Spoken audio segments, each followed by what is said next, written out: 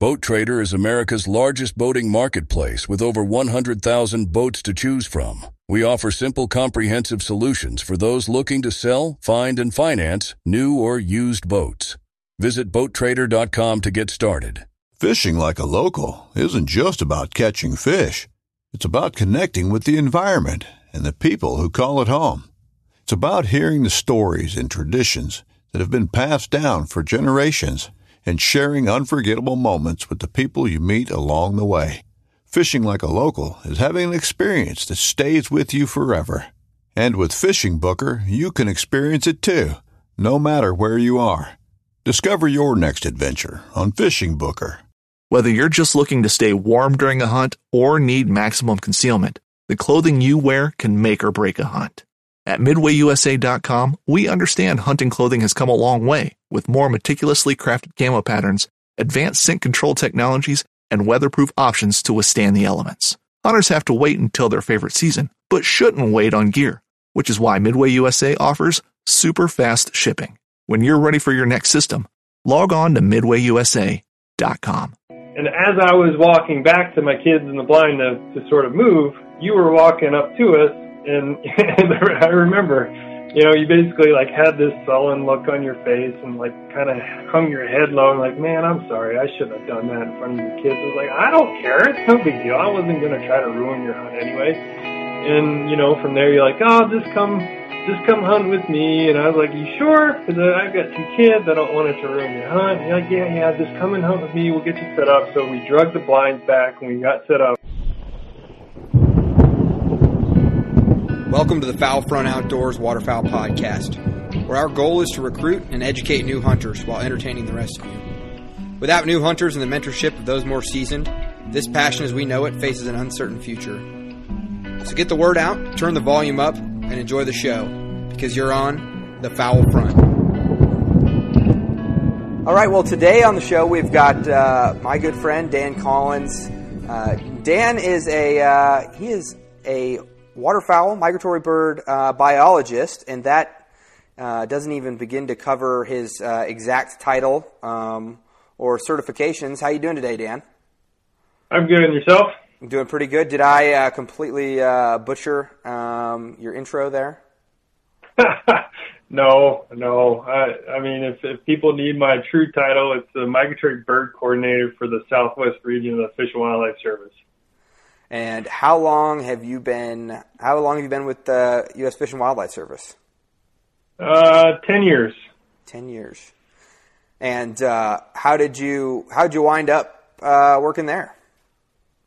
I was working on my PhD, and I had wrapped up my fieldwork and was writing my dissertation, and I was prodded by a friend and fellow biologist to apply for a job with the service, and I got offered the job, and my wife and son at the time moved to Portland, Oregon to start my career with the service.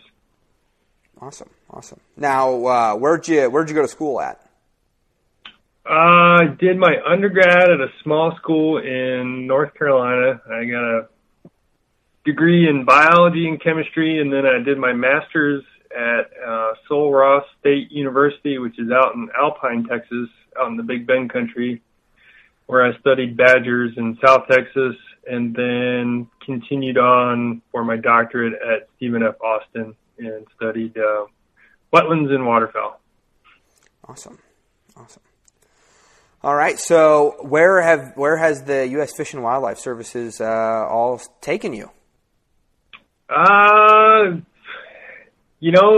That's a really good question. It's taken me to a lot of cool places. I get to work with basically all the states and provinces from Texas north into Canada and then west over to Alaska.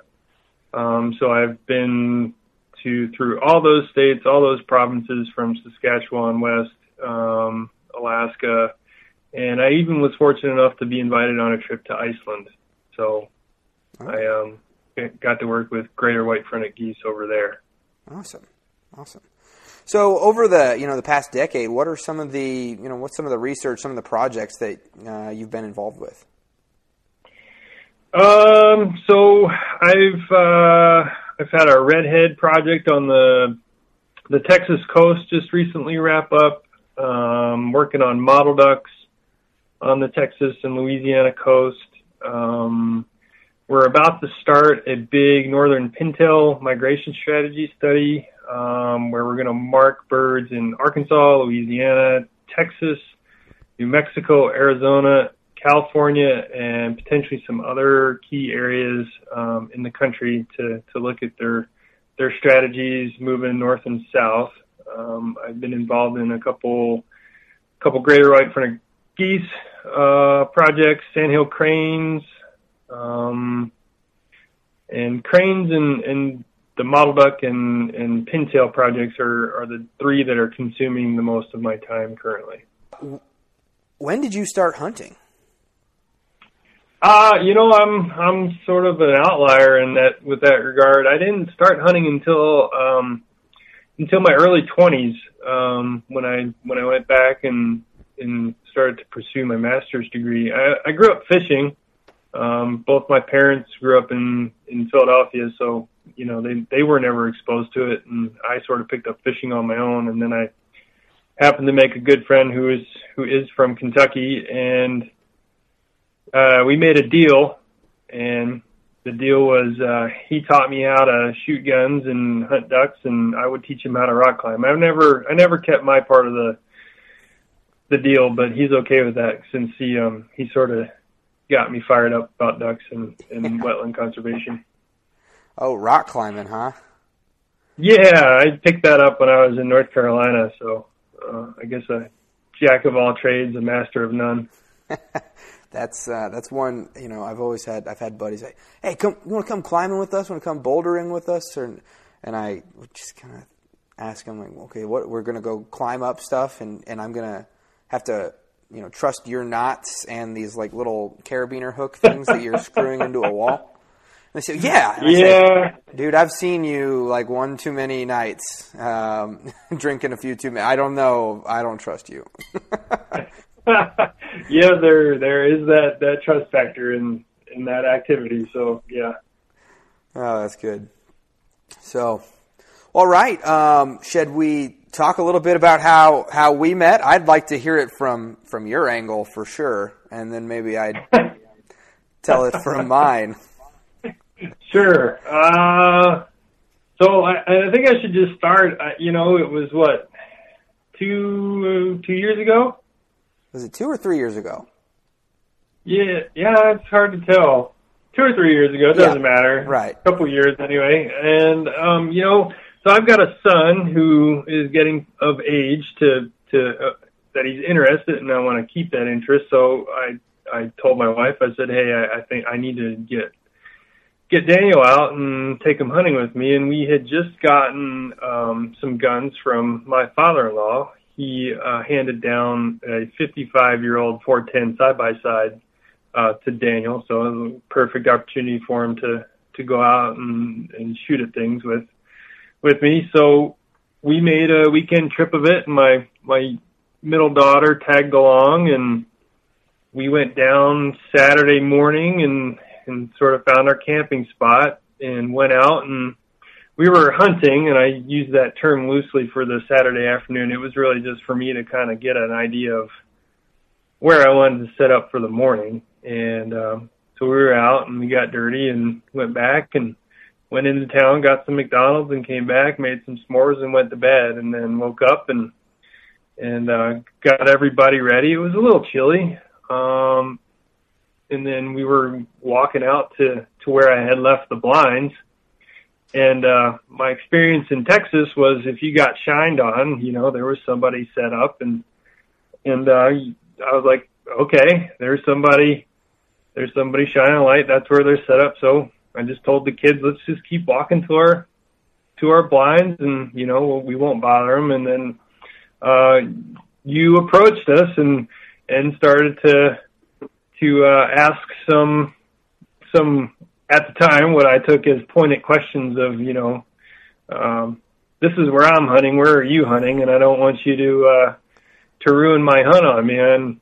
I think I said to you, as I understand, I'll just, I'll move further down the bank and we'll make a go of it somewhere else. And because I think you saw my blinds. I just left them out. I didn't. I hadn't seen your blinds. I knew right where I was going to go. Okay, go continue. Yeah, so we did, you and I, we just parted ways, and, you were hunting, you had your spot set up, and I was going to get my spot set up with my kids, and I sort of left my kids near the blind, and so I was like, just stay here, I'm going to go look over, because I think you tried pointing me in a couple directions, there was some, what you called, flooded timber, but my daughter didn't have waders, she was just sort of in rain gear and another area. Anyway, I was just sort of wandering around trying to find a spot to set up. And as I was walking back to my kids in the blind to sort of move, you were walking up to us. And I remember, you basically like had this sullen look on your face and like kind of hung your head low and like, man, I'm sorry. I shouldn't have done that in front of your kids. I was like, I don't care. It's no big deal. I wasn't going to try to ruin your hunt anyway. And, from there, you're like, oh, just come hunt with me. And I was like, you sure? Because I've got 2 kids. I don't want it to ruin your hunt. And you're like, yeah, just come and hunt with me. We'll get you set up. So we drug the blinds back and we got set up. And, I think somehow Daniel wound up on your side. Yeah. Or next to you. And so, it was a little slow at first. And he started to talk. And then, as the morning progressed and, the small talk of questions back and forth, like, where are you from, what do you do, those sorts of things, that friendship sort of developed from that point on. Yeah. And from my, angle, pretty much every hunter that I had run into that season was like really aggressive, and would, set up 200 or 300 yards away from me and my buddies. And I was actually out there all by myself, just me and my half of a duck dog. And I remember when I first talked to you, I saw somebody they were behind you, but I didn't really pay attention. And you said, I got, my kids with me. And I was thinking, oh, they're older kids. And then, as you got to walking away, I saw, these 2 little kids walking away from me and you kind of looking for, and I was like, I just was like, whoa. Something just clicked there for me. And I was like, we're the only people on this lake. Why would I, make you walk an extra 200 or 300 yards down when I've got the decoys already set up and in a good spot that I had scouted? And it was just kind of, one of those things where it was I had a realization moment of what it's actually about. And, one of the more pivotal moments of my hunting experiences so far. So. Yeah, it was a good experience. Daniel still talks about that, that morning that he shot a limit. With that stuff. Yeah, I mean, so that will, and he's got a memory like an elephant. He does not forget. I mean, he still remembers when we were up in Saskatchewan and he was 3 years old. Which is good, and that's a memory for me too, because, as I get old and start to forget more things, he'll remind me of that hunt when we were down on Colorado. Absolutely. And another thing too is that was a really awesome day for me as well, because I think you and me, most of the time, we were just sitting out talking about birds, and Daniel was, he was taking those pop shots at the with his 410, and I think we were just having birds come in every 5 or 10 minutes. They were just coming in real low, and it was just a very enjoyable day to watch, kids in the field. And, we weren't even thinking about having kids yet at that point. And it was kind of one of those things where it was oh yeah, this is going to be really nice someday. So this week's episode is brought to you by the following partners: Hunt Hickory Creek. And new to Hunt Hickory Creek this year is their Central Kansas Lodge. Now, they run hunters from the end of October all the way through January, and they're situated right between Quivira and Cheyenne Bottoms, which combined can hold hundreds of thousands of birds at a time. Now, these guys work their tails off to not only put you on birds, but to show you a great time. So don't take your chance on something shady or unknown. Come check out Chase and a few of his guides, Cody and Scotty, in our Facebook group, and pick their brains. And if you're going to hunt Kansas, hunt Hickory Creek. We're also brought to you by Dive Bomb Industries, the fastest growing, most affordable decoys on the market. With unmatched customer service, you can find them on Facebook, Instagram, or divebombindustries.com. You can also find Asher in our listeners group, and you can use the code FOULFRONT to get your 10% off and get yourself into a large, effective, and affordable and easy to set up spread. It takes about a minute to set out a dozen. They take up no space in the garage or truck. So go get yourself twice the decoys with half the price and none of the hassle at Dive Bomb Industries. Now, with dove season approaching us and teal season, remember that they too are migratory game birds. Federal laws apply in all 50 states, and that includes gifting and tagging laws. Make sure to keep your birds separated and or tagged when transporting or storing them with other hunters' birds. This includes from field to home as well. Gifting in the field, although commonly done, is never legal under 50 CFR 2040, and it must be done at the donor or donee's personal abode. For other helpful hints and tips, check them out on Facebook or under Toe Tags LLC on their website at toetagsllc.com. Have fun, be safe, and keep it legal. We're also brought to you by Athlon Optics, which produces some of the finest shooting scopes and binoculars on the market. Their ED glass is top-notch and rivals the glass of binos 3 or 4 times their price. You'll be able to pick a goose out in a depression from half a mile away with these things. They're tough, sturdy, and then this is where Athlon Optics goes above and beyond with a lifetime warranty. This thing which is pretty critical for a waterfowl hunter. So head on over to Athlon Optics and get a top-of-the-line binocular system for the season at a fraction of the price and a no-worries guarantee. FreelanceHuntStats.com. I have to tell you, I'm really excited to start using the Freelance Hunt Stats system this year. So if you've never logged your hunts in the past, or I think it's something that you should really start doing this season, on FreelanceHuntStats.com. Not only can you look back and remember past hunts, but you can also use it to help you learn and improve with your future hunting successes. So don't forget to set up your account and start logging this season. We're also brought to you by Duck Nuts. That's DUKNUTZ. Now, I've been fighting decoy rigging systems since I started. Wrapping, coiling, even Texas rigs. Talk about a pain in the butt. Now, I work hard, but at the end of the morning, it's time to go home. And Duck Nuts allows you to rig your decoys so that all you got to do is throw them in the bag. And with their friction system, it's too easy to just pull the line and pack up or throw them out. It also allows you to adjust for depth. So if you're tired of fighting decoy rigs, head on over to ducknuts.com and use your 10% off Foul Front discount code. Also brought to you by Gypsum Creek Retrievers, which is a full-service gun dog training facility in the heart of the Midwest. And they look to build eager, confident, and reliable field companions through a unique approach that you won't find at many other places. So go check out Gypsum Creek Retrievers on Facebook or Instagram, or you can hit up Evan, the owner, in our Facebook group. We're also brought to you by DuckTech. Increase your odds of success in the blind this year with the DuckTech mobile app. 3-time world champion duck caller Barney Califf teaches you how to make the most important sounds, what they mean to a duck, and when to use them. DuckTech is available to download in the App Store and Google Play. So, with the season approaching, get the app today so you can put more ducks on the strap tomorrow. And we're also brought to you by SRB Field Rests. No matter what, where, or how you hunt, SRB Field Rests will keep your shotgun, rifle, bow, or crossbow clean, safe, and ready in the field or on the range. Waterfowl hunters in the dry or muddy fields. Turkey or predator hunters in the pop-up blinds.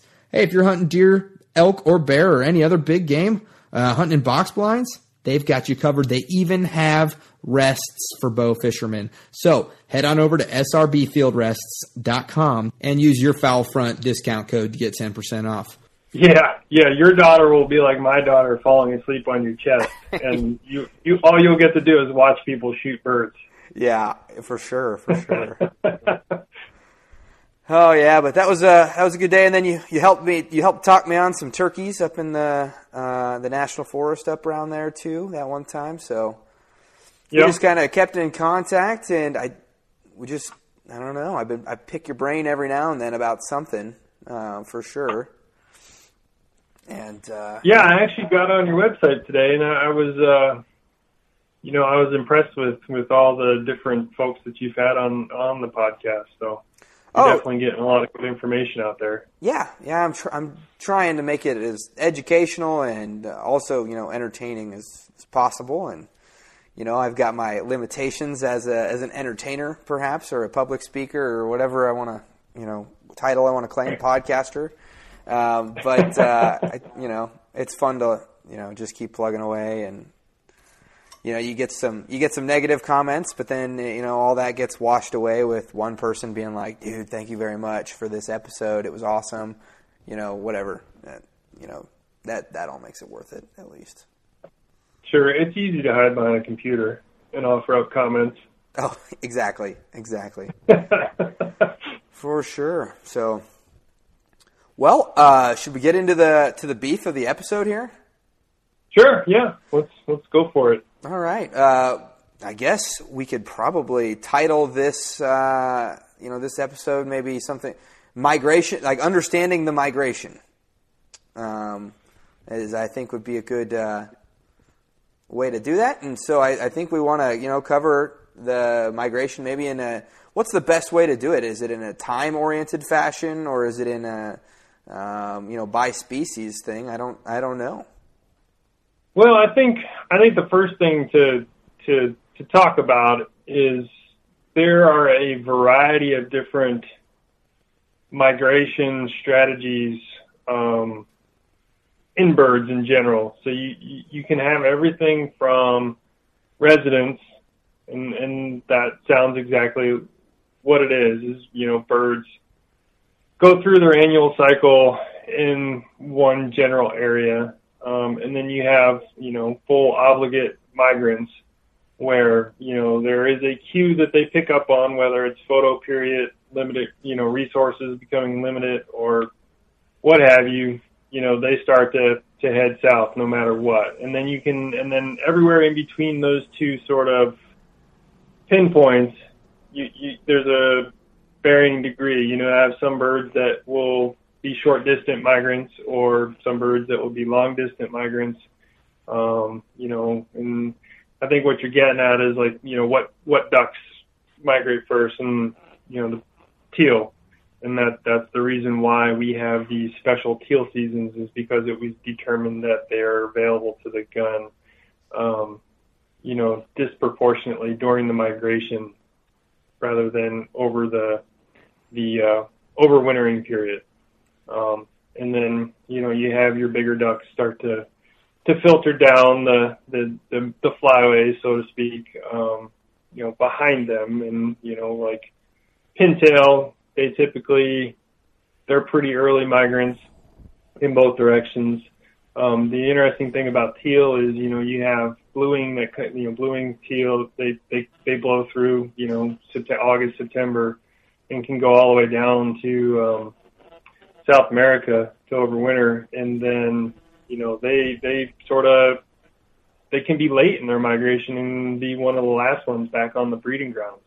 Right. So their window of actually producing a clutch is a lot shorter than we think. Now, granted, those birds that might just go into Mexico or, northern Central America, or just stay farther south in the States, obviously they're hedging their bets that only going so far will get them back to the breeding grounds earlier. So you have to think of migration from a duck's perspective, where they're probably only going to go as far as they need to go. As those resources that allow them to do the things and survive everything that's thrown at them during the overwintering period is going to determine how far they migrate. So, you and I sort of threw around weather or climate change or however you want to characterize it. That definitely can influence species where, if it stays warm in the north, say North Dakota, South Dakota, and that corn or waste grain is available to those birds, they might be late in their migration. Or if they get an early freeze, they might be early. So those sorts of things, those climatic conditions can drive certain species to move. And I think as things become a little less predictable, migration potentially could be less predictable. I mean, for instance, these aren't ducks, but I've got over 80 sandhill cranes marked with GPS units, and we marked birds here in New Mexico, and 3 winters after their marking, they no longer overwinter in New Mexico. They overwinter in western Colorado and up on the Green River near Vernal, Utah, which you would think would be generally colder than, here in New Mexico or parts south. So right. We're also seeing those things in ducks as well. Yeah, I think it's one interesting part to me, at least, is that everybody understands north-south migration, but what's interesting to me is what drives a bird laterally. What drives a bird? What? Laterally, east-west. What drives them that way? Yeah, that's a good question. My initial guess would be weather. Yeah. The drops and rise in barometric pressure will cue birds in to what's about to happen. A colleague of mine had buck-breasted sandpiper, which is a shorebird, marked, and they had a bird coming down through Nebraska about the time the last hurricane. What was the hurricane that hit the upper Texas coast? And it was headed straight towards it, and it veered. I mean, it made this western movement, into sort of the hill country area of Texas to totally avoid that weather system. So they might not have, electronic GPS units, but there's something internal that cues them in environmentally to allow them to make those adjustments. Now, people talk a lot about how birds will use streams or mountain ranges or certain, even highways to handrail going north and south from year to year. How much truth is there to that? I'd say there's a lot of truth. Just looking at track lines on the birds that we have marked out of this office, and you can see distinct corridors or migration corridors pop up. A lot of times it's riparian areas, these big river systems. Mm-hmm. You can definitely see where they're starting to funnel through those rivers, or we have geese that that come out of Russia. They're Wrangel Island population of snow geese. And, they come across the Bering Strait, and they have a choice to make as they come through Alaska, whether to come down the coast or, hit that front range and follow the front range down. And more often than not, they come down the coast, they overwinter on the Pacific coast. But some of them, what they do is what we call a round robin, where like birds that overwinter in the Central Valley, they'll start their migration, but their migration movement is south. So they'll come south, and they'll hook a left and come over to the middle Rio Grande Valley of New Mexico. They'll sort of stage, fuel up, and then follow that front range back over to that island across the Bering Strait. Now, that's not all of them, but some of them do that round robin, as we call it. And we know that because of neck collars and getting observations from birders and hunters that have seen these neck collars. Interesting. So, what I guess I always wonder what drives a mallard or a pintail to just pick up and fly 2 states in one night, or hop just south maybe 200 miles or something like that. What's like the average pushes that you'll see in relocation? Average. I mean, I'd have to do a little pen to paper, but sure. Yeah. I mean, a 2-state movement or 1,000 miles is probably nothing, given if it's the right weather conditions. And you gotta think that as the weather changes, the jet stream in parts of the country is pushing the air south, right? So they can get up and hit that jet stream or that airflow, and they have to do less work. They have that tailwind behind them to allow them to make those big, large movements. And the same goes with birds coming from the south. As things warm up, those winds are coming from the south-southwest, which allows them to get over and up and, head north. So they're really cueing in on that sort of thing where they're using those big wind pushes to allow them to move big distances. So here in Kansas, if I'm getting, if there's a really good front that comes down all the way from South Dakota or North Dakota, and that's where it starts, and it starts pushing down that way. I always just imagined that I was getting, I'm getting the birds from Nebraska, and then all the South Dakota birds pushed down. I never imagined them pushing like more than like a state. But it's not unrealistic, or it's totally within the realm of possibility that I could be in Kansas shooting at a bird that was in Canada 2 or 3 days ago.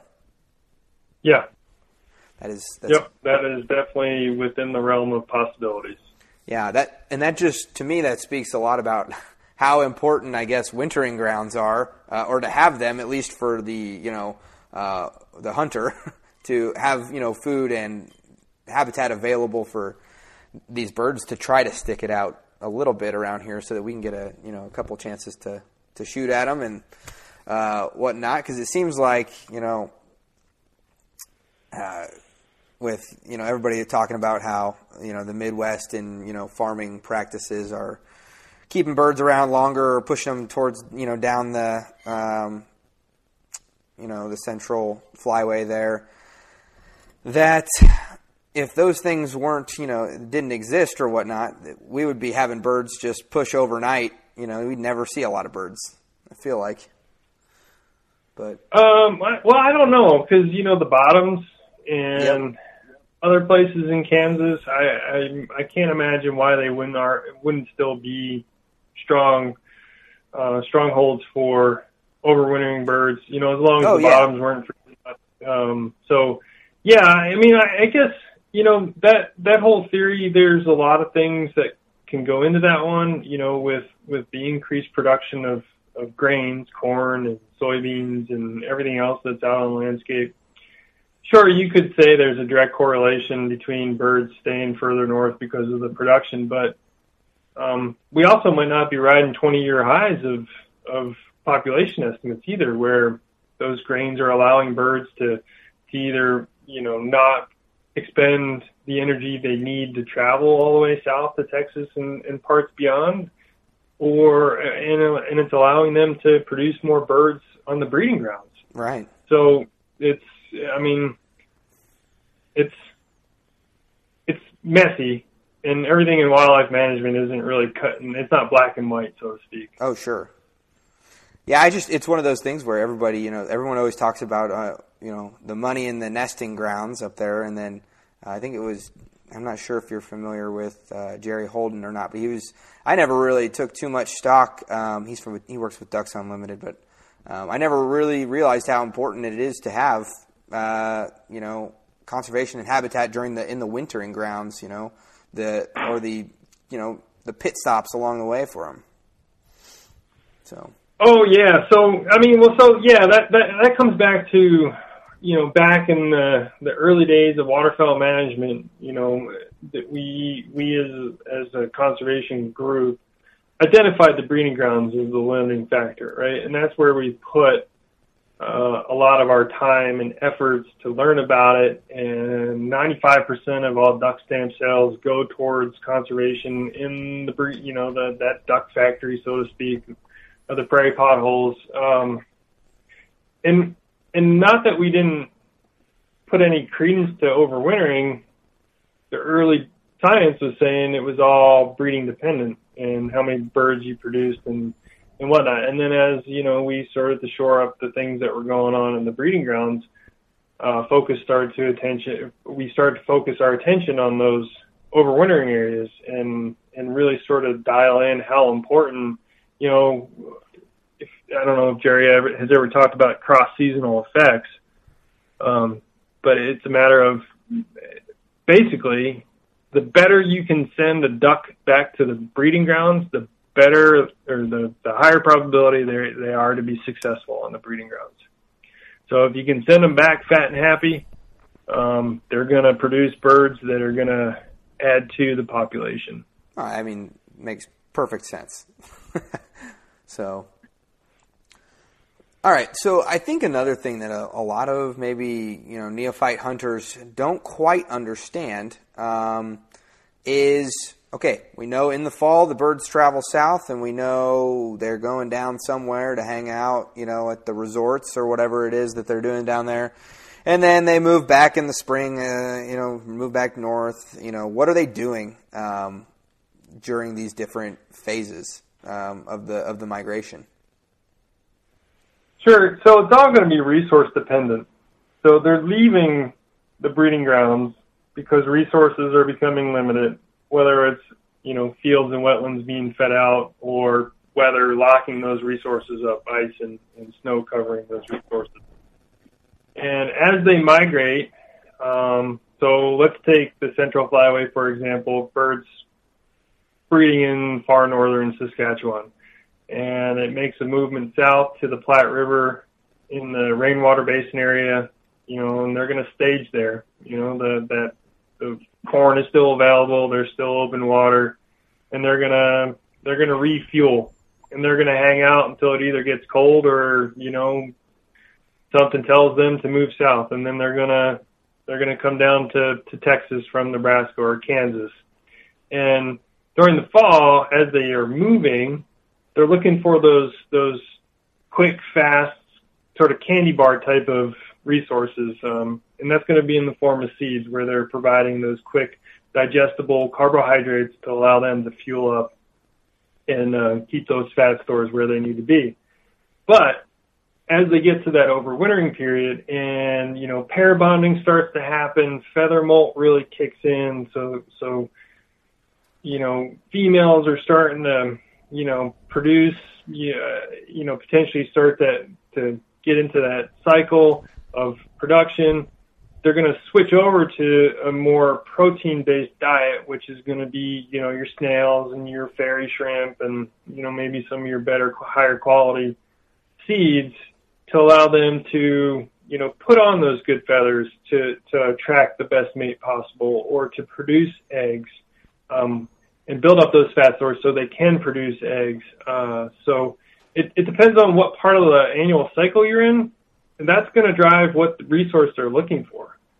So, they might hedge their bets and stay farther north, but those protein resources might not be there, so they might not actually, be able to reproduce. Or, if they come down to Texas, so to speak, they're looking for those high proteins. Feathers are really cost expensive to make. So mallards, for example, the brighter your head, the better mate you are able to attract. Now, can we see that? No, but female mallards can. So you want to be able to stock up on those snails and fairy shrimp to get the biggest, brightest, greenest head to attract the best mate. And that's a whole nother aspect of sort of the mating system of ducks. We can't see those iridescence as well as the females and males can see it of one another. Yeah. And that kind of jogged my memory on something as well. And if anybody listening, if you have never had a chance to spend some time in the field with a biologist or something similar, it can be a very enlightening time. I remember we had a flock of green-winged teal come in. I think it was, I can't remember if it was green-winged teal or if it was widgeon, but we shot and we had I think we took out all drakes on it, and you said, yeah, now that was a courting flight. And I was just thinking about, what the heck's a courting flight? And then that kind of, it's very interesting to me that there's these different types of, not behaviors, but I guess what would you classify that as? Different types of groups. Yeah, it's a part of it's a part of the mating system or courtship displays. So yeah, I remember that vividly. They were green-winged teal, and really we can take that day and break it down biologically, because if you think back to the birds that we shot, we were getting pairs of mallards and groups of teal. right? Right. So you had two species that were at different parts of their mating period, right? So you had pairs of mallards, so that pair bond had been formed because we were hunting, what was it, like mid to late January, so it was towards the end of the season. Yeah. And you had mallards that had made that pair bond. That male and female had selected one another. They might have had a lone drake trying to, push their way into that, but for the most part, that pair bond had been sealed. Where those courtship flights was one female green-winged teal and then 4 to 5 male green-winged teal, and they were doing their hardest to impress this one female. Yeah.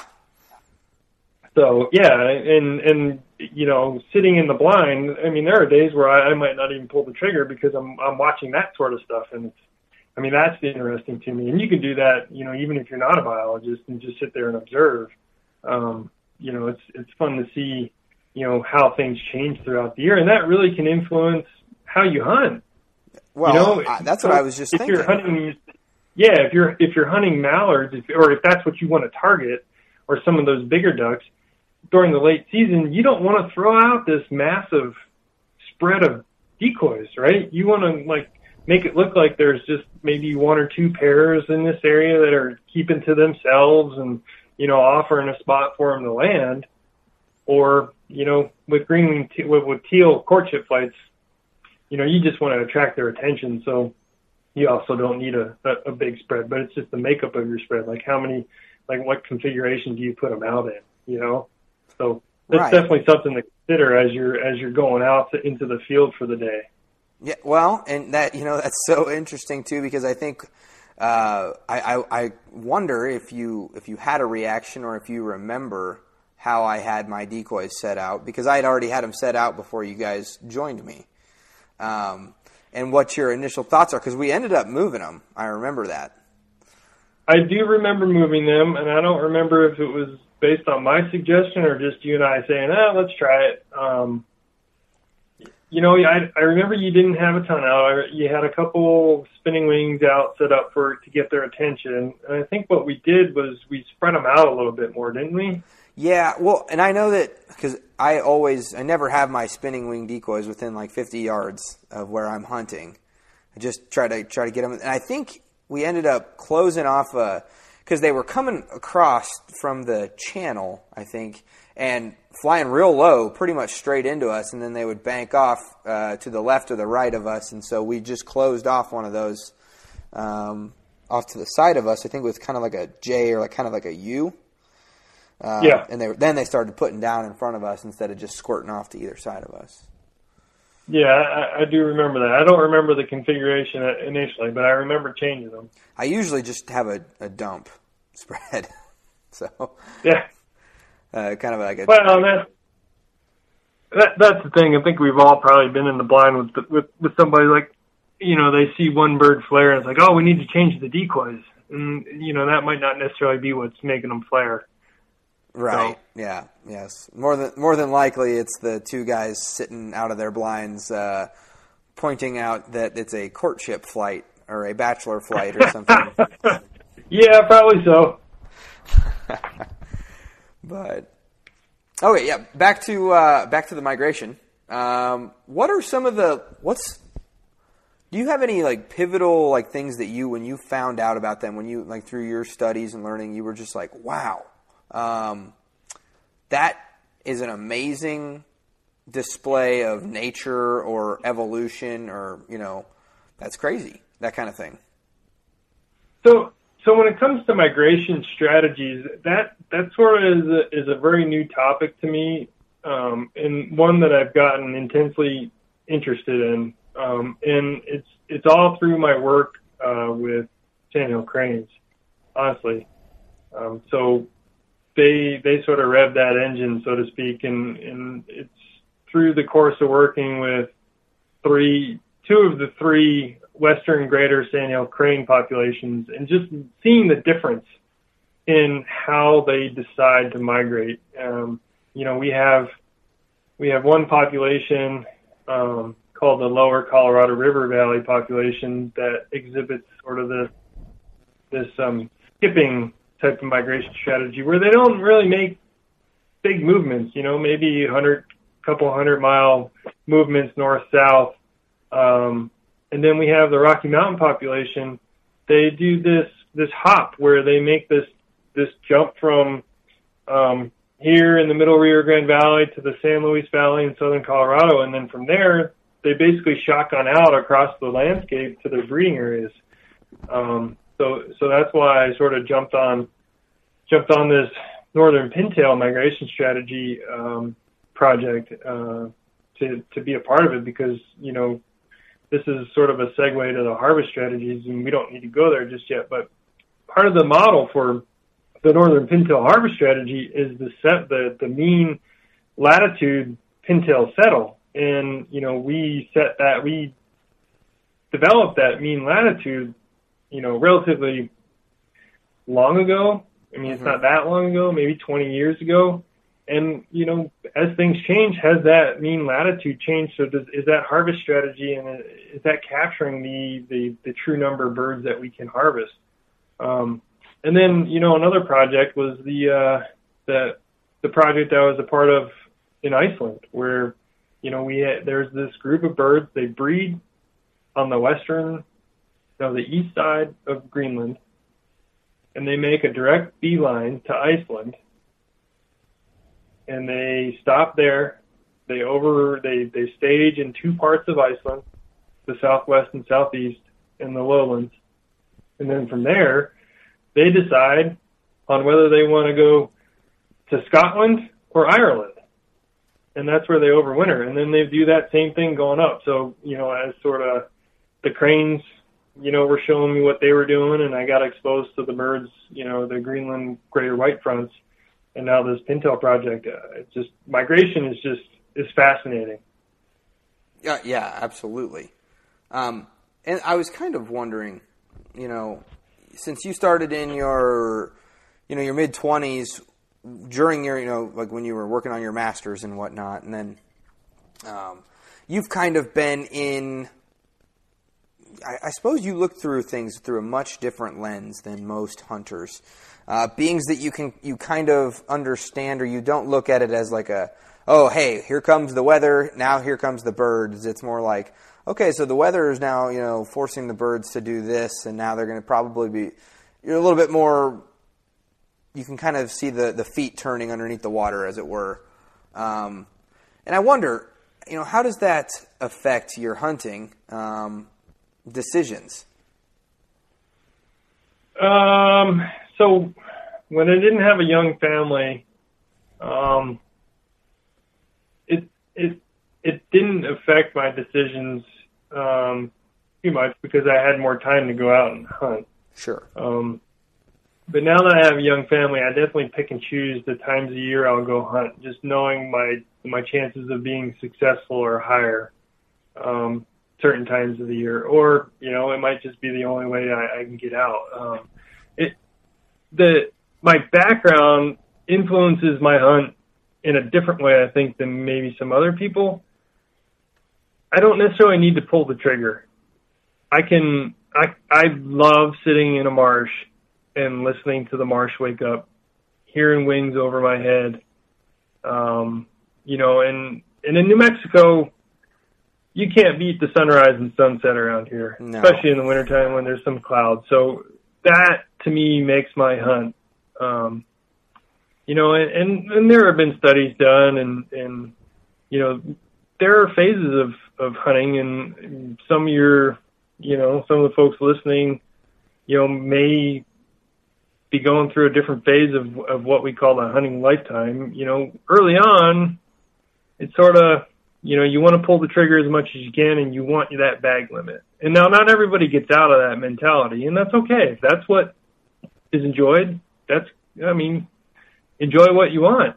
But a lot of times what happens is you go through that, and then you get to a point in your life where, you have young kids, or you don't necessarily need to pull the trigger as much, and you go through that, and then you sort of start to, wean back towards, okay, I got my kids through, and they're hunting, and now I actually want to be a little more active and get out more and pull the trigger more. And then you kind of go back into this. Well, now I have grandkids, and it's just nice being out in the marsh or in the field with them.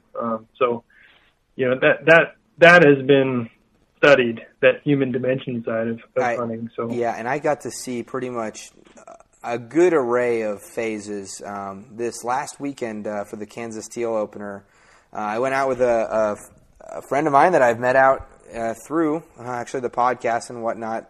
He runs a YouTube channel called Freelance Duck Hunting. His name's Elliot, and it was me, my buddy Austin, Elliot, and his dad. And you can just kind of look down the firing line, and you can see my buddy Austin, who he grew up hunting in Missouri and has been out of the game for a while, and you see hunger. And then you see, then I guess I don't know how to categorize myself. I like shooting limits just as much as the next guy, but I just get a great enjoyment out of seeing birds work. And then you've got a guy like Elliot, who just kind of gets off on the getting people like his sons or his good friends out there and just being out there and then, capturing birds on film and all that stuff. And then I look over there and I see the happiest guy in the marsh, and that's his dad. He's just sitting out there. I don't even know if he had shells in his gun. He's got his dog right next to him. He's got his son right next to him, and just enjoying his coffee. And there ain't a place in the world he'd rather be. We couldn't even see a duck, and he'd be A-okay. So. Right, yeah. I'm sure you had all the entire spectrum out in the field, for sure. For sure. For certain. So, what would you say, and this is just a selfish question, I guess, for me. What is the most interesting migration pattern that you've come to observe or study? Like the one that really fascinates you?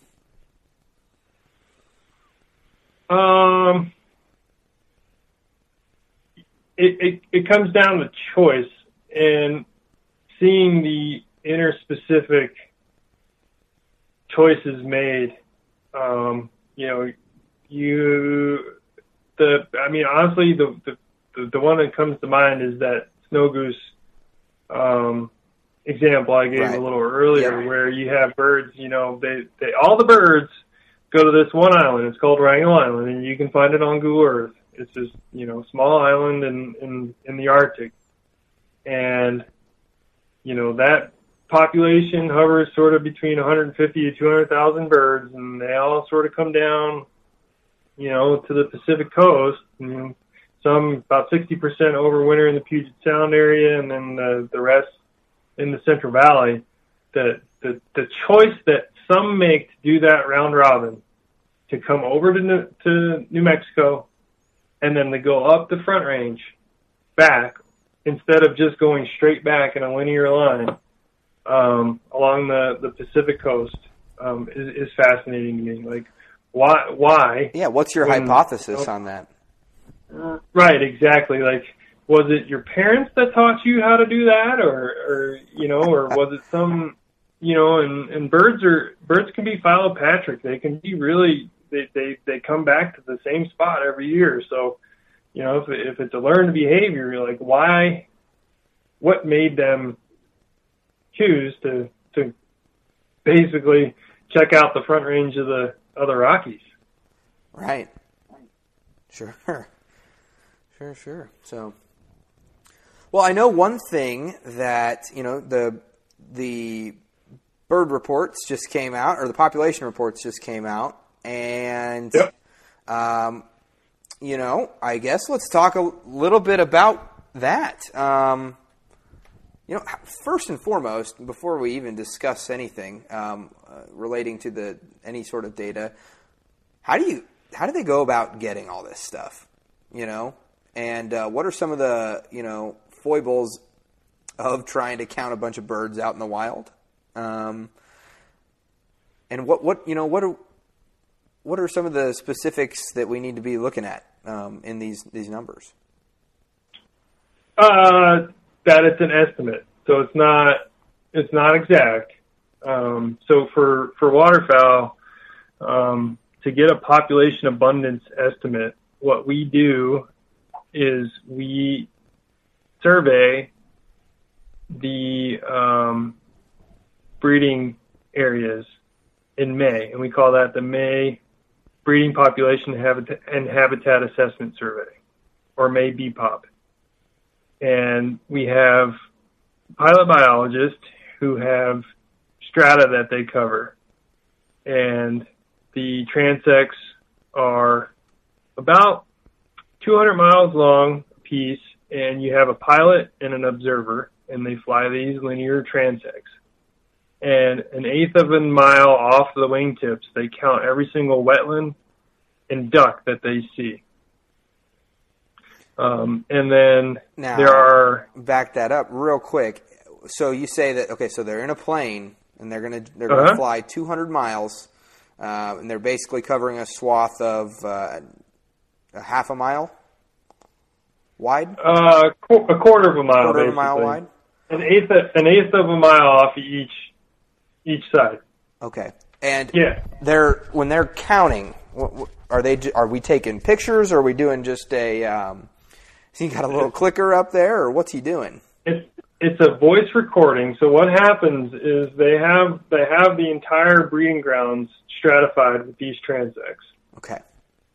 And we have survey crews. And the survey crews is the pilot and the observer, and some of the survey crews have ground crews, and I'll get that in a second. But the pilot and the observer, they fly these transects. And as they are flying, the pilot only records the ducks he or she is seeing. The observer is recording the type of wetland and the ducks that they're seeing. So, hypothetically, let's say we're going along a transect, the pilot and the observer coming up on a wetland. The pilot is going to say, he's going to speciate, so he'll say mallard, pair and a spare. And then the observer will say, mallard, 3 pair, 3 spare. Right? So you have a total of, how many ducks do you think? Well, 9, 10, 11, 12, 15? Like, is that what you're asking? Like how many they just said? Yeah. So on the pilot side, he says pair and spare. That's actually 4 ducks. Okay. Because a spare is a male mallard, and they did studies about this. If there are mallards that are in groups of less than 4, there's a female on a nest that they are attached to. So on the pilot side, it was 4 ducks. On the observer side, I said 3 pair, so that's 6 ducks, and 3 spare, so that's another 6 ducks. So that's 12 indicated birds.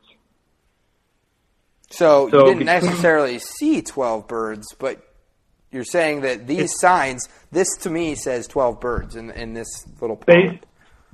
Based on their biology, it's 12 indicated birds. Okay. Correct. And now, how high are we flying here? They're 100 to 150 feet off the ground, so they're really low. Okay. And that doesn't, that usually, I would imagine, kicks the birds off? Yeah, so they also have studied that where as the plane flies over, if the birds are breeding or in a breeding status, they resettle back on that same wetland. And that's important because of the ground crews. So there is a subset of ground crews that are going and taking 18-mile segments of these aerial transects. And what they do is they go and they count all the wetlands on each side of the transect and all the birds that they see in the wetlands. And what happens is that it creates a visual correction factor, because you got to imagine a pilot's not going to see every single duck on a wetland because they're also trying to fly a plane. Right. Right? And the observer, depending on how trained they are, they might not see all the birds depending on the weather conditions and which direction they're flying, east or west. Sun might be in their eyes, so they might see it. So the ground crew, what they do is they come in, they're supposed to basically see all the birds, and then they apply these visual correction factors to the pilot and the observer, and that way they can extrapolate out across the landscape once the pilots and observers are done with their aerial transects. So I imagine each one of these, every time they fly over a wetland and they do the count, does that wetland get some sort of signature number, or how do they double tag? If you got people in the air talking about one wetland and people on the ground going to try to find this other wetland, how do we know? You know what I mean? Right. So in the air, they designate the wetlands either natural or artificial, and then the ground crew comes along and we classify them as either type 1, type 3, type 4, type 5, or a stream. Okay. And they can use, and then they use that as a reference, as a correction factor as well for the observer who's recording all the wetlands. Okay, got ya.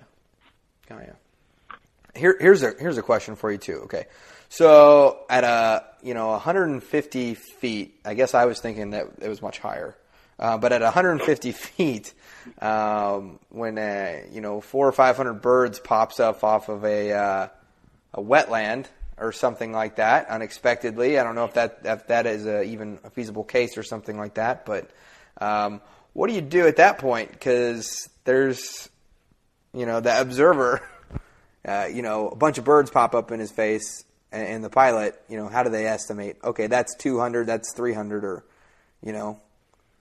I get it, dozen's easy, but maybe 3 or 4 dozens easy, but.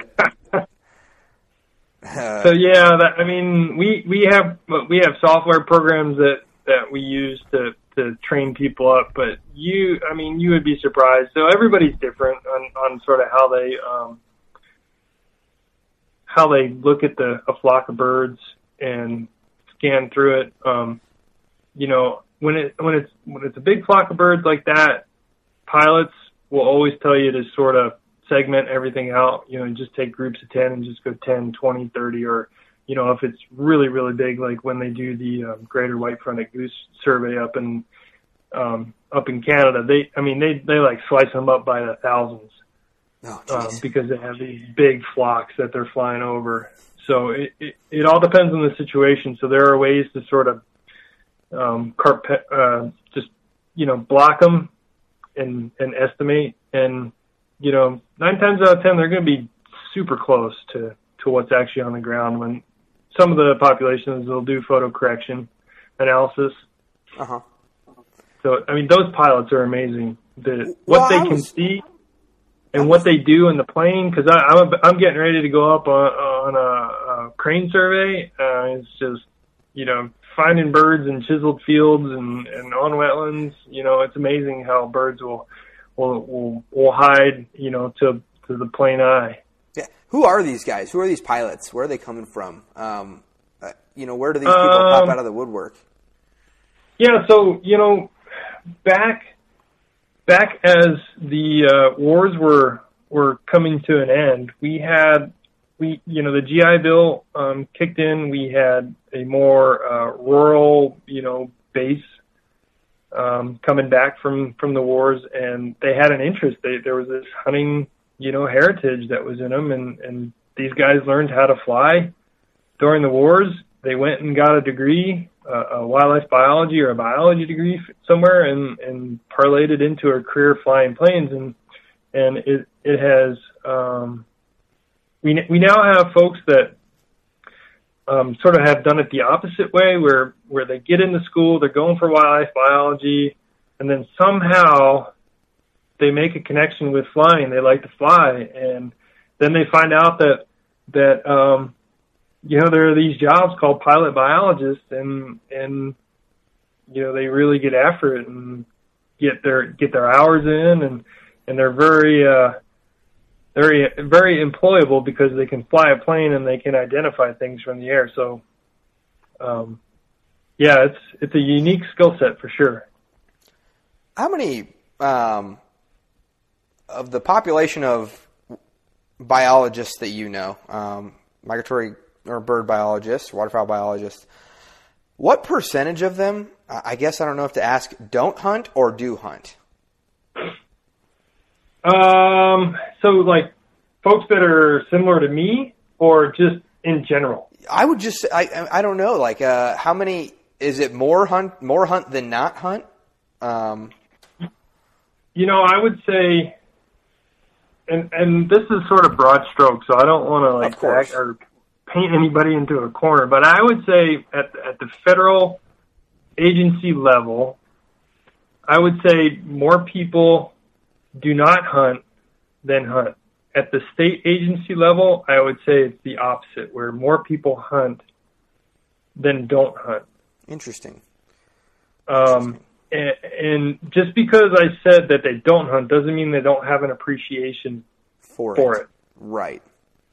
Of course. So, just like those different phases of a hunter, if you look at a bell-shaped curve,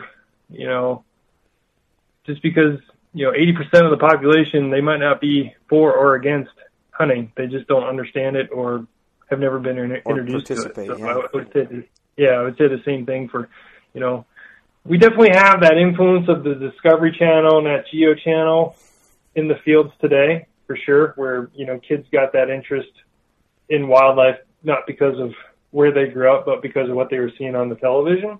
Right.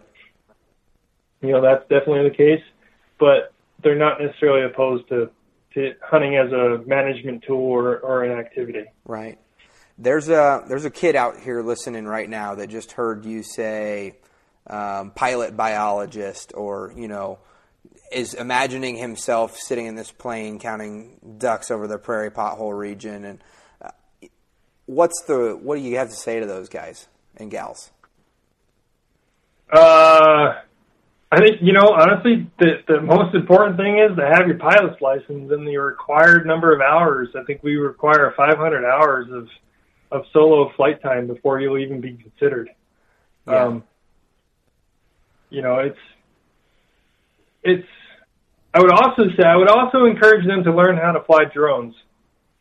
And I don't know if, me not being a pilot, I don't know if those two pilot license or experiences are the same or if they're totally different, because, as the technology becomes better, as the flight distance requirements by the FAA of drones changes, I can see where we might turn to these unmanned vehicles to do some of that survey work. Sure. As opposed to having physical people up in the air, because cost and resources, and it only takes a truck, a drone, and a couple batteries, I guess, and a computer to maybe get that done. But right.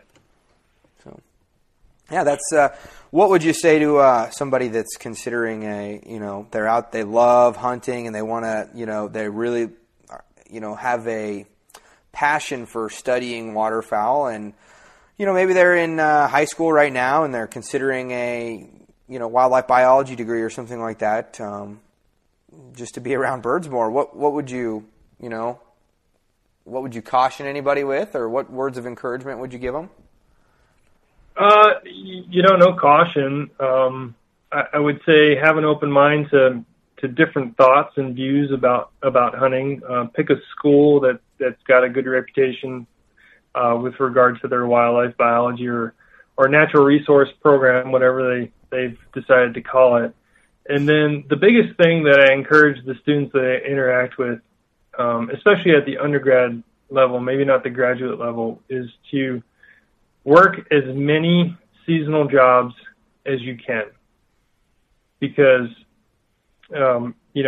getting to know people in the field is just as valuable as getting to know the species you want to study.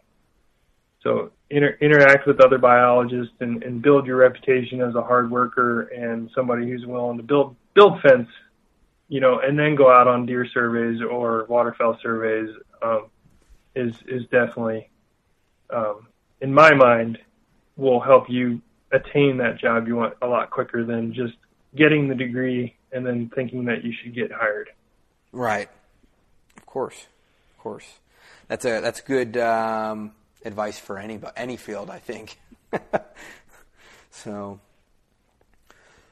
continuing down, talking about the duck numbers and the waterfowl population numbers. What did what's your 15-second observation on this year's, numbers and results? Same as last year, we're riding really strong population estimates. A couple concerns about some species, but nothing that's not detrimental to the populations yet. I think that's one thing that a lot of us are concerned about is, when is the bottom going to crash out of these all-time highs? Right. And then we're sort of back into the 70s and 80s where we have restricted bags, and it's been shown that bag limits really influence recruitment and retention of waterfowl hunters. Well, yeah. And so, we fight that, right? So, yeah, if you can only go out and kill 3 ducks or harvest 3 ducks, people, I guess there's a certain population, especially new people and new hunters, like you just said, for recruitment. Some people, it's not going to be worth it for them. But what's the thought on harvesting? Like bag limits affecting populations? Because you always read there's there's additive and then there's causative or something like that. I can't remember what specifically they're called. Additive and compensatory. Compensatory. That there's a $2 word for you. Right. No wonder it escaped my vocabulary. But what is that? Because I do have some buddies that'll, oh, hey, that's a nice group of hens you got there. And, I'll say, oh, well, I sure tried to identify that Drake blue-winged teal last weekend, but it escaped me. It eluded me.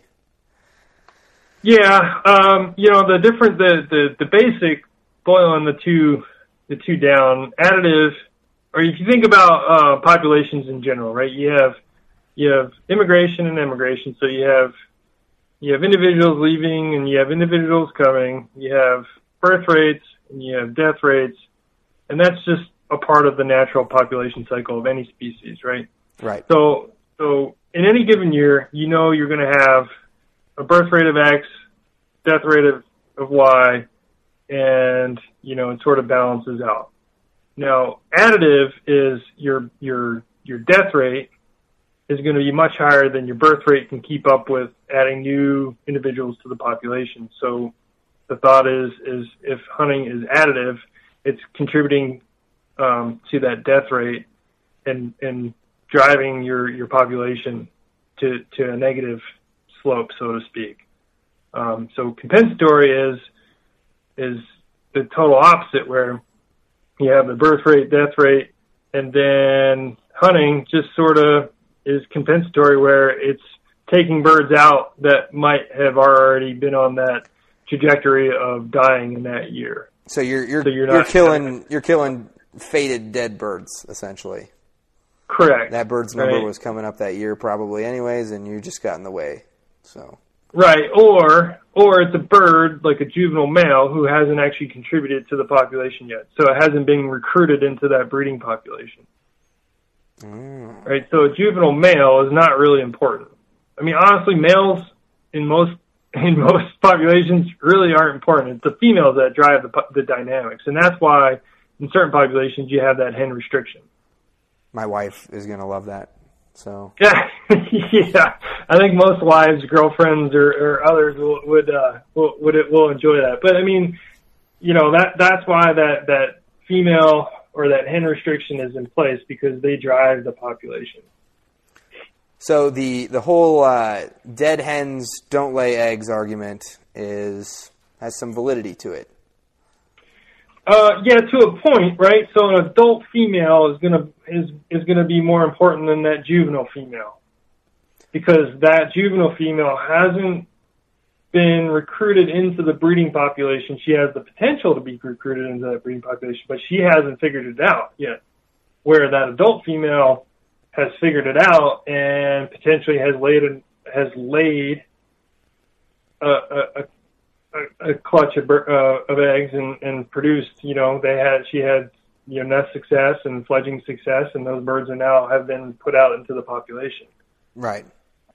And that all comes down to fitness, right? So fitness is basically reproductive biology. All you need to be fit is one replacement, right? So if you and your wife decide to have another baby, I'm not saying you are, and it happens to be a boy, you are a fit couple because you have replaced yourself. Gotcha. Understood. And for those listening, I have a daughter, and so you're saying that now we're fit, we're basically keeping the status quo. Right. Got it. Right. Understood. So I guess to kind of tie up a little bit of all of this, I'd like to get into kind of the annual cycles that we were talking about. And correct me if I'm wrong here, but some of the ways that you were wording things earlier on in this conversation, it sounds like annual cycles are not necessarily tied to migration cycles.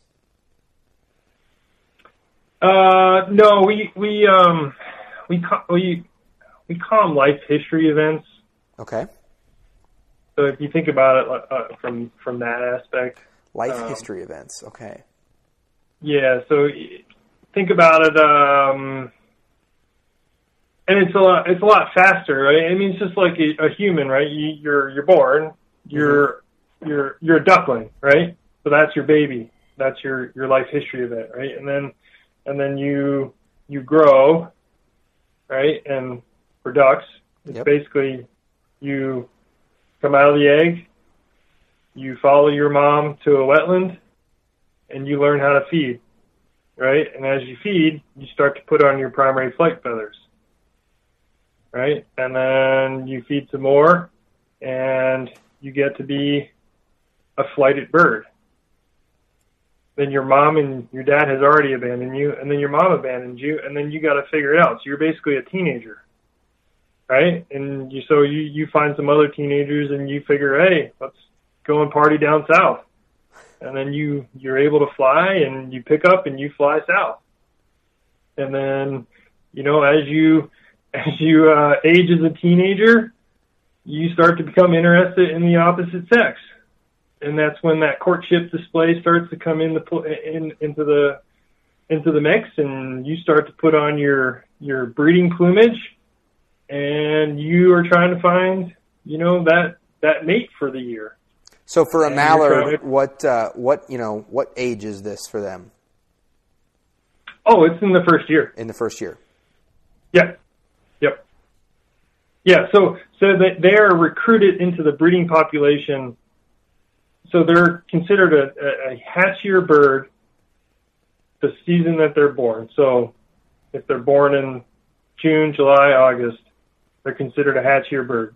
Okay. And then they reach January 1, they are considered a second year or after hatchier bird, and they have been recruited into the breeding population, and they have the capability of breeding, of producing a nest for the following season. Okay. Now, what are some, and I know this is such a loaded question, how do I tell the difference between, an old bird and a new bird? Yeah,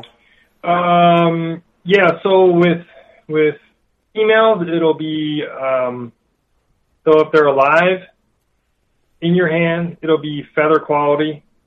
And then the tried and true tell for ducks is to turn them over and pop the cloaca. Birds that have laid eggs for females will be a lot more open than juvenile females. And for males, there will be a sheath or non-sheathed reproductive parts. Okay. So, and feather quality. Okay. Yeah. Interesting. So the cloaca, as it were. Go look Yeah. up some pictures of what a cloaca is if you didn't pay attention in 7th grade biology. We're not going to get too into it here on this podcast, but Right. You're family friendly, right? right. It's family friendly around here. That being said, aren't ducks the most well-hung species of all waterfowl, or excuse me, of any species? I thought is what they said. Proportionally, the ruddy duck is the as you put it. The old ruddy duck. Okay, got it. Yeah. Good. The old butterball of the waterfowl world. Good deal. And actually, ruddy ducks are interesting. So most ducks go through a pre-basic and an alternate feather molt, right? Where you have sort of the males, they kind of get dingy during the summertime after they've bred, and then, in the wintertime they come back into that breeding plumage. Ruddy ducks go through 3 molts instead of 2. Okay. That's it. So they go each year. They molt 3 times. Correct. Yep. Okay. Here's another little pullover session. Basic set. Why do birds molt? Feather wear. So they're replacing worn feathers. They're replacing flight feathers. So for ducks, they go through that molt migration, and they get to a spot and they drop all of their flight feathers and grow them all at the same time. Opposite of, say, like dove, where they only replace a single flight feather at a time, and then they replace or upgrade their breeding plumage to attract the best mate possible. Right. And I guess this would be a nice little pullover session too. When they're preening, we always talk about, they're out there loafing and preening. What are they doing? I know they're doing some maintenance on their feathers, but specifically, what is it? Yeah, they're putting them back in place. So if you were to look at a feather, a primary feather, under a microscope, they have barbs, and those barbs allow them to put those feathers in a particular place. Okay. And they're putting them back in place, and they're also oiling their feathers to keep them waterproof, essentially. So when if you've harvested a duck and if you're young and curious, there's an oil gland on their rump that you can see if you pluck your birds. Mm-hmm. That's an oil gland that when you see them reaching back towards their rump, that's what they're getting. They're oiling their feathers. Gotcha. Good to know. Okay, so all the birds they're flying down south to South Padre Island for spring break to hang out for the first time. Then what happens? Yeah, they're peacocking it, right? They're looking for that mate that they're trying to pair bond with, and some ducks are successful and some aren't.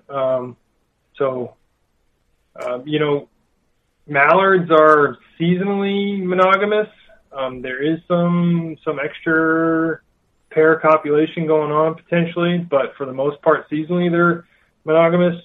But as soon as that female then flies back north with her mate, as soon as she initiates a nest, the male abandons the female. What's that degenerate off doing now? He's basically back recovering from that migration and the courtship and getting ready to do it all over again. Okay. Just kind of leaving it out to the hens. Now, so is it so basically once that hen lays her eggs, she's on her own to do that stuff, or do they is there any sort of teaming up in any of this or not? Not with mallards, no. But Canada geese, yes, they raise young together. So yeah, it's a wide spectrum of whether they abandon or mate for life. Right. Right. I didn't, thinking as we were kind of planning this episode out, I was thinking to myself, oh yeah, we'll definitely need to cover the annual cycle of the mallard and the Canada goose as well. But it sounds like those things are podcast episodes all in themselves. Yeah. Yeah. You were talking a little bit about the migration patterns of what did you just say it was? The ruddy duck, right? With the you were talking about it's different. It has 3 molts. Yep.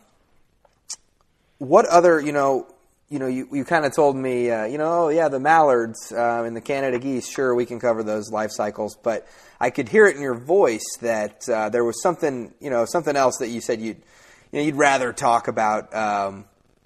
A different species, just maybe due to interest or something of a similar nature. Oh no, it wasn't. So you gotta, mallards and Canada geese have been studied, to the nth degree. Right. I have more of an interest in those species that need a little bit more attention. And pintail being one. We're riding these 20-year highs of just about every dabbling duck and diving duck population, and then there are pintails that are just struggling, and why is that? And really, we thought we had it figured out on the breeding grounds, but we really don't. We think it's cross-seasonal effects and potential changes on the wintering grounds that are really impacting these birds and not allowing them to produce the young that other ducks like mallards or gadwall or shoveler or teal are producing in any given year, given the conditions on the breeding ground. So, it's not to put mallards or Canada geese down. It's just I find other species interesting, but that's coming from a biologist. Right. I know for hunters and waterfowlers, greenheads and Canada geese seem to be the cream of the crop, because they're the most available and their numbers, they provide more opportunity. Yeah, I would, in the last, this will be my 6th season that I've been, seriously chasing birds. I have probably shot more widgeon than any other bird. That stems all the way from down into Texas, New Mexico, up through Oklahoma, and now Kansas. There's just what's that about? Widgeon is another species that I am extremely interested in, and we don't know nearly enough about them. I think given your locations of where you're hunting, you're basically in sort of hot spots for widgeon. That's not going to be the case across the entire country. Not a ton of people get exposed to widgeon. Yeah, to me, to hear somebody be like, "Oh, I really want to get a widgeon," I'm thinking to myself, "Oh man, we call off shots because it's all widgeon," Right. And not to be, I don't know. That sounded maybe braggy, but it's or something. But yeah, we have tons of widgeon, and I feel like it's I hunt small ponds and like shorelines of decent sized man-made lakes. I'm not sure. Maybe my hunting strategies are more prone to widgeon or something like that, but I'm not sure. Well, you got to think of their foraging ecology. What you just described to me was perfect for widgeon. So man-made lakes, depending on the size, are going to have a lot of submerged aquatic vegetation. And then small ponds, I imagine, are going to go through a really good drying and wetting cycle, which creates a lot of green vegetation. And widgeon are predominantly a vegetarian. They're looking for those vegetative structures like buds off a coontail or like bulrush, shoots of bulrush. So you're sort of hunting in the habitat that they're looking for. Gets back to, if you want to pinpoint a species, learn about the species and figure out what it wants. Don't go out to a spot and like, oh, I want to try to attract X and get mad because you haven't done it. It's because you might not be where they want to be. Right.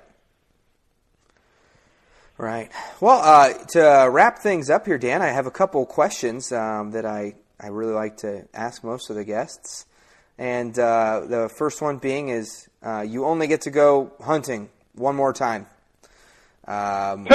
Where are you going? What are you hunting? What's it like? Who's with you? And kind of describe the perfect conditions of how you'd want your last hunt to be. Man, that's a weighted question. Yeah. Let's see. I would probably, man, there's so many hunts that I want to go on that it's hard to choose.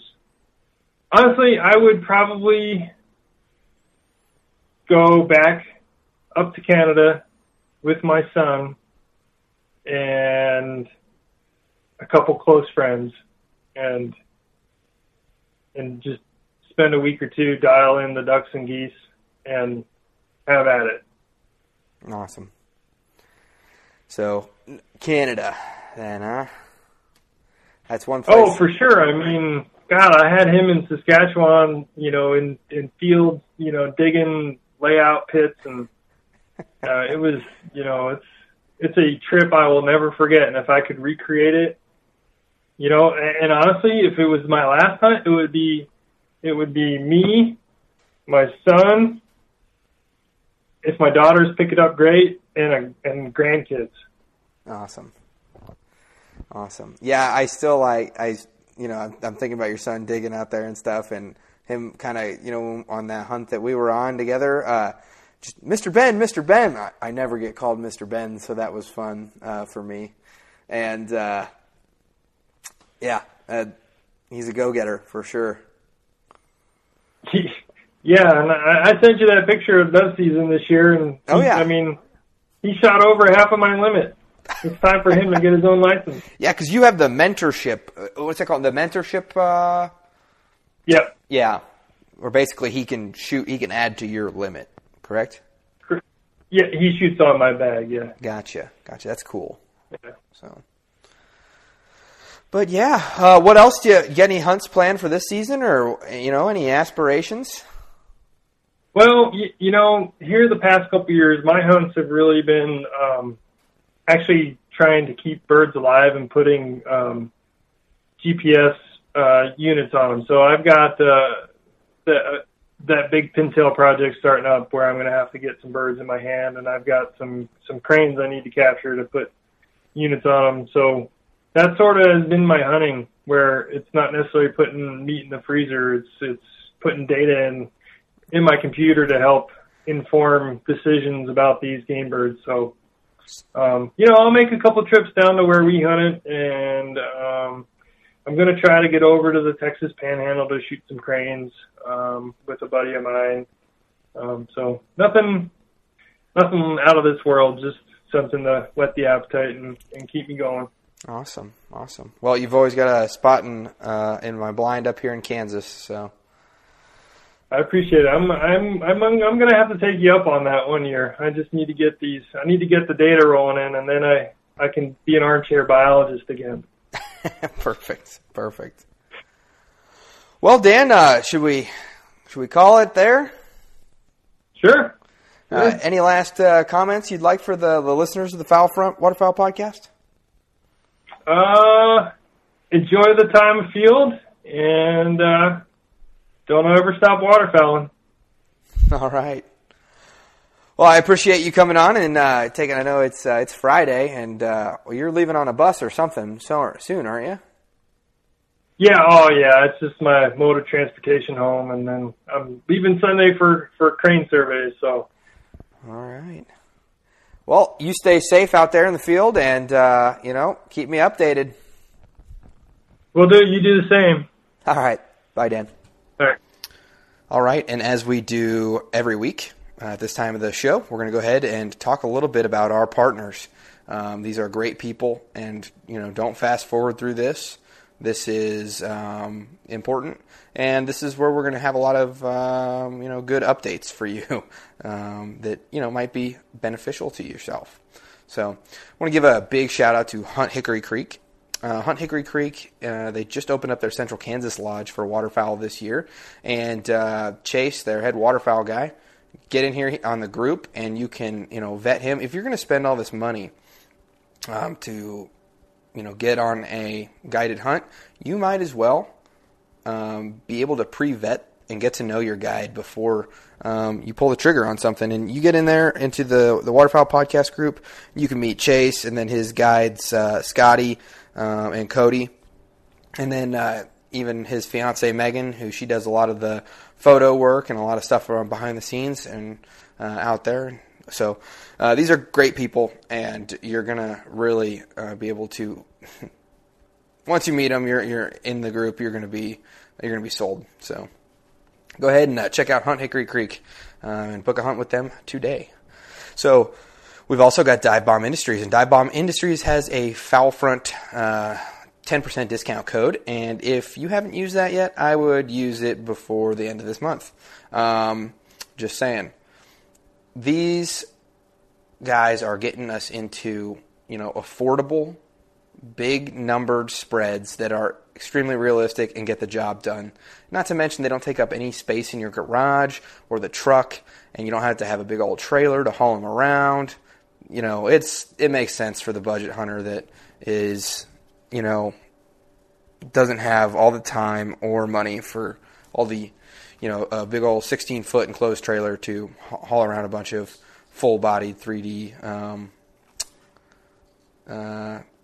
Canada goose decoys, and they are even coming out with pintails and the whole 9 yards, the whole gamut. So go check them out over at divebombindustries.com and their Facebook and Instagram.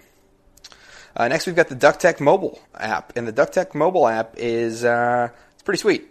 You can get in there and you can learn from Barney Califf, who's a 3-time world duck champion, world duck calling champion, and he tells you what this specific call means, what this means, what that means, and then how to do it, and then you can actually record yourself and play it against him, so that you can kind of see where you're falling short or what you need to improve upon. So go check out the DuckTech mobile app and get yourself sounding right for this upcoming duck season. Next, we've got Gypsum Creek Retrievers, and I just went and did a hunt with Evan this morning, and I tell you what, that's a good dude. And in a couple years, he's going to be the premier kennel, I think, here in Kansas. And if you really, want to know that your dog, or if you want to get a good dog here in the future, and that it's coming from a very respectful and from somebody that absolutely loves your dog probably just as much as you do, you need to check out Gypsum Creek Retrievers. And not to mention the dog work that he's doing with these things. I got to spend a morning with his flagship dog, and he was just lights out. It was awesome. Making a 100-yard blind retrieve through the weeds, on a crippled bird. It was good. It was good to see. So go ahead and check them out. They've got a pretty cool.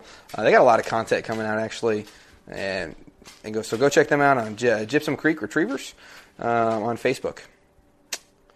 All right. Next, we've got Toe Tags LLC. Now, Toe Tags LLC exists to keep you legal, and honestly, everybody that I've hunted with this season so far, they've been pretty amazed at how quick and easy it is to just fill out this tag, and just for a couple cents and 30 seconds, you can be within the letter of the law, and you can feel 10 times better about walking out of that field with a full tote of ducks or geese, and knowing that ain't nobody can touch you when it comes to any possession laws or field possession or transportation tagging laws. So go check them out at Toe Tags LLC. You already bought all the boats, the ammo, the guns, the decoys.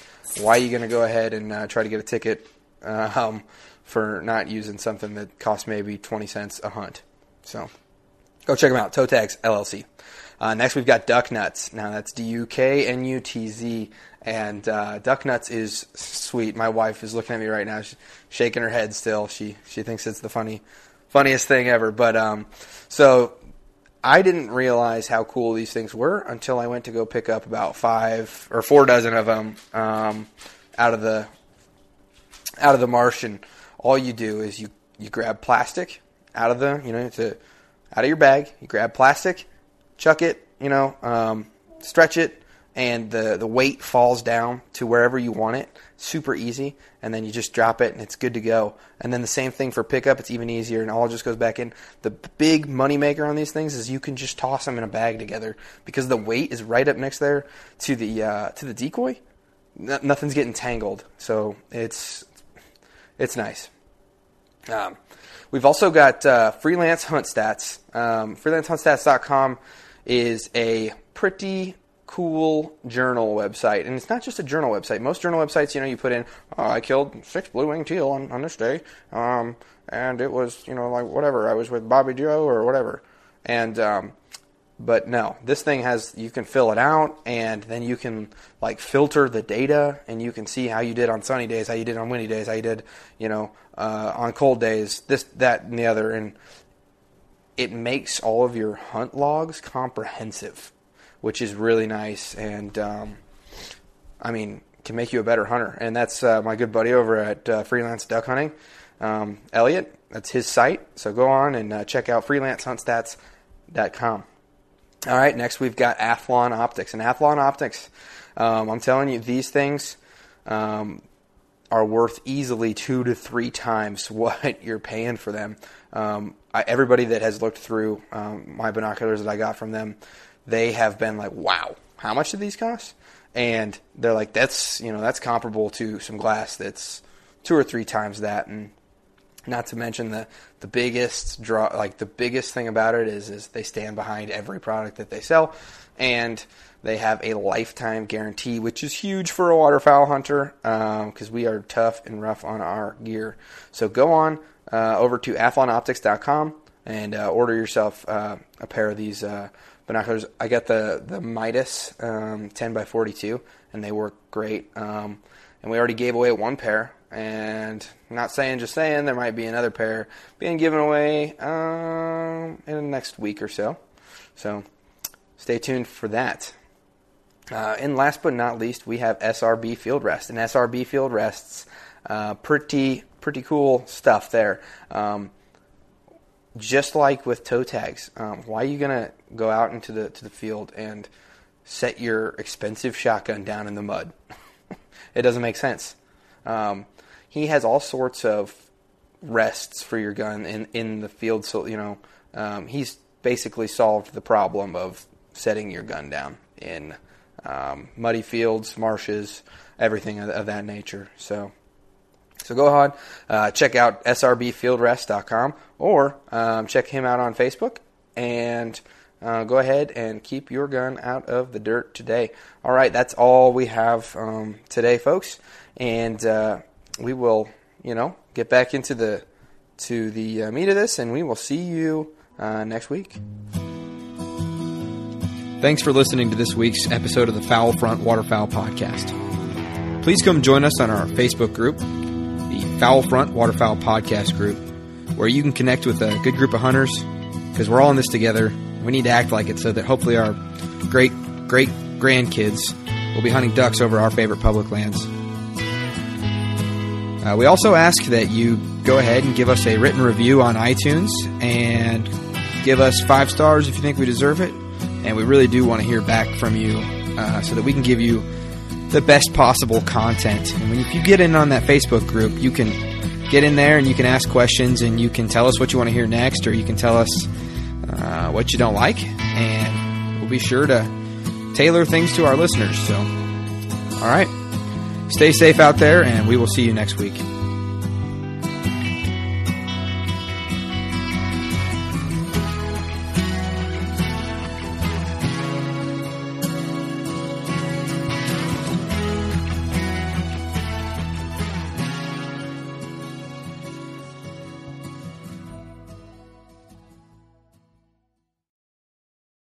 Hey, you ever been sitting in front of your TV just wondering why you can't catch the latest episode of The Foul Front right there in your living room so you can press all your guests and family with your fine taste in podcast listening? Me neither, but hey, as a part of the Waypoint Outdoor Collective, you can now find The Foul Front and some other great podcasts on your Apple TV, your Roku, your Amazon Fire Stick, Smart TV, even your gaming console, just by downloading the Waypoint app. And heck, while you're there, they got over 2,500 hunting and fishing shows on demand. Go download the Waypoint app today.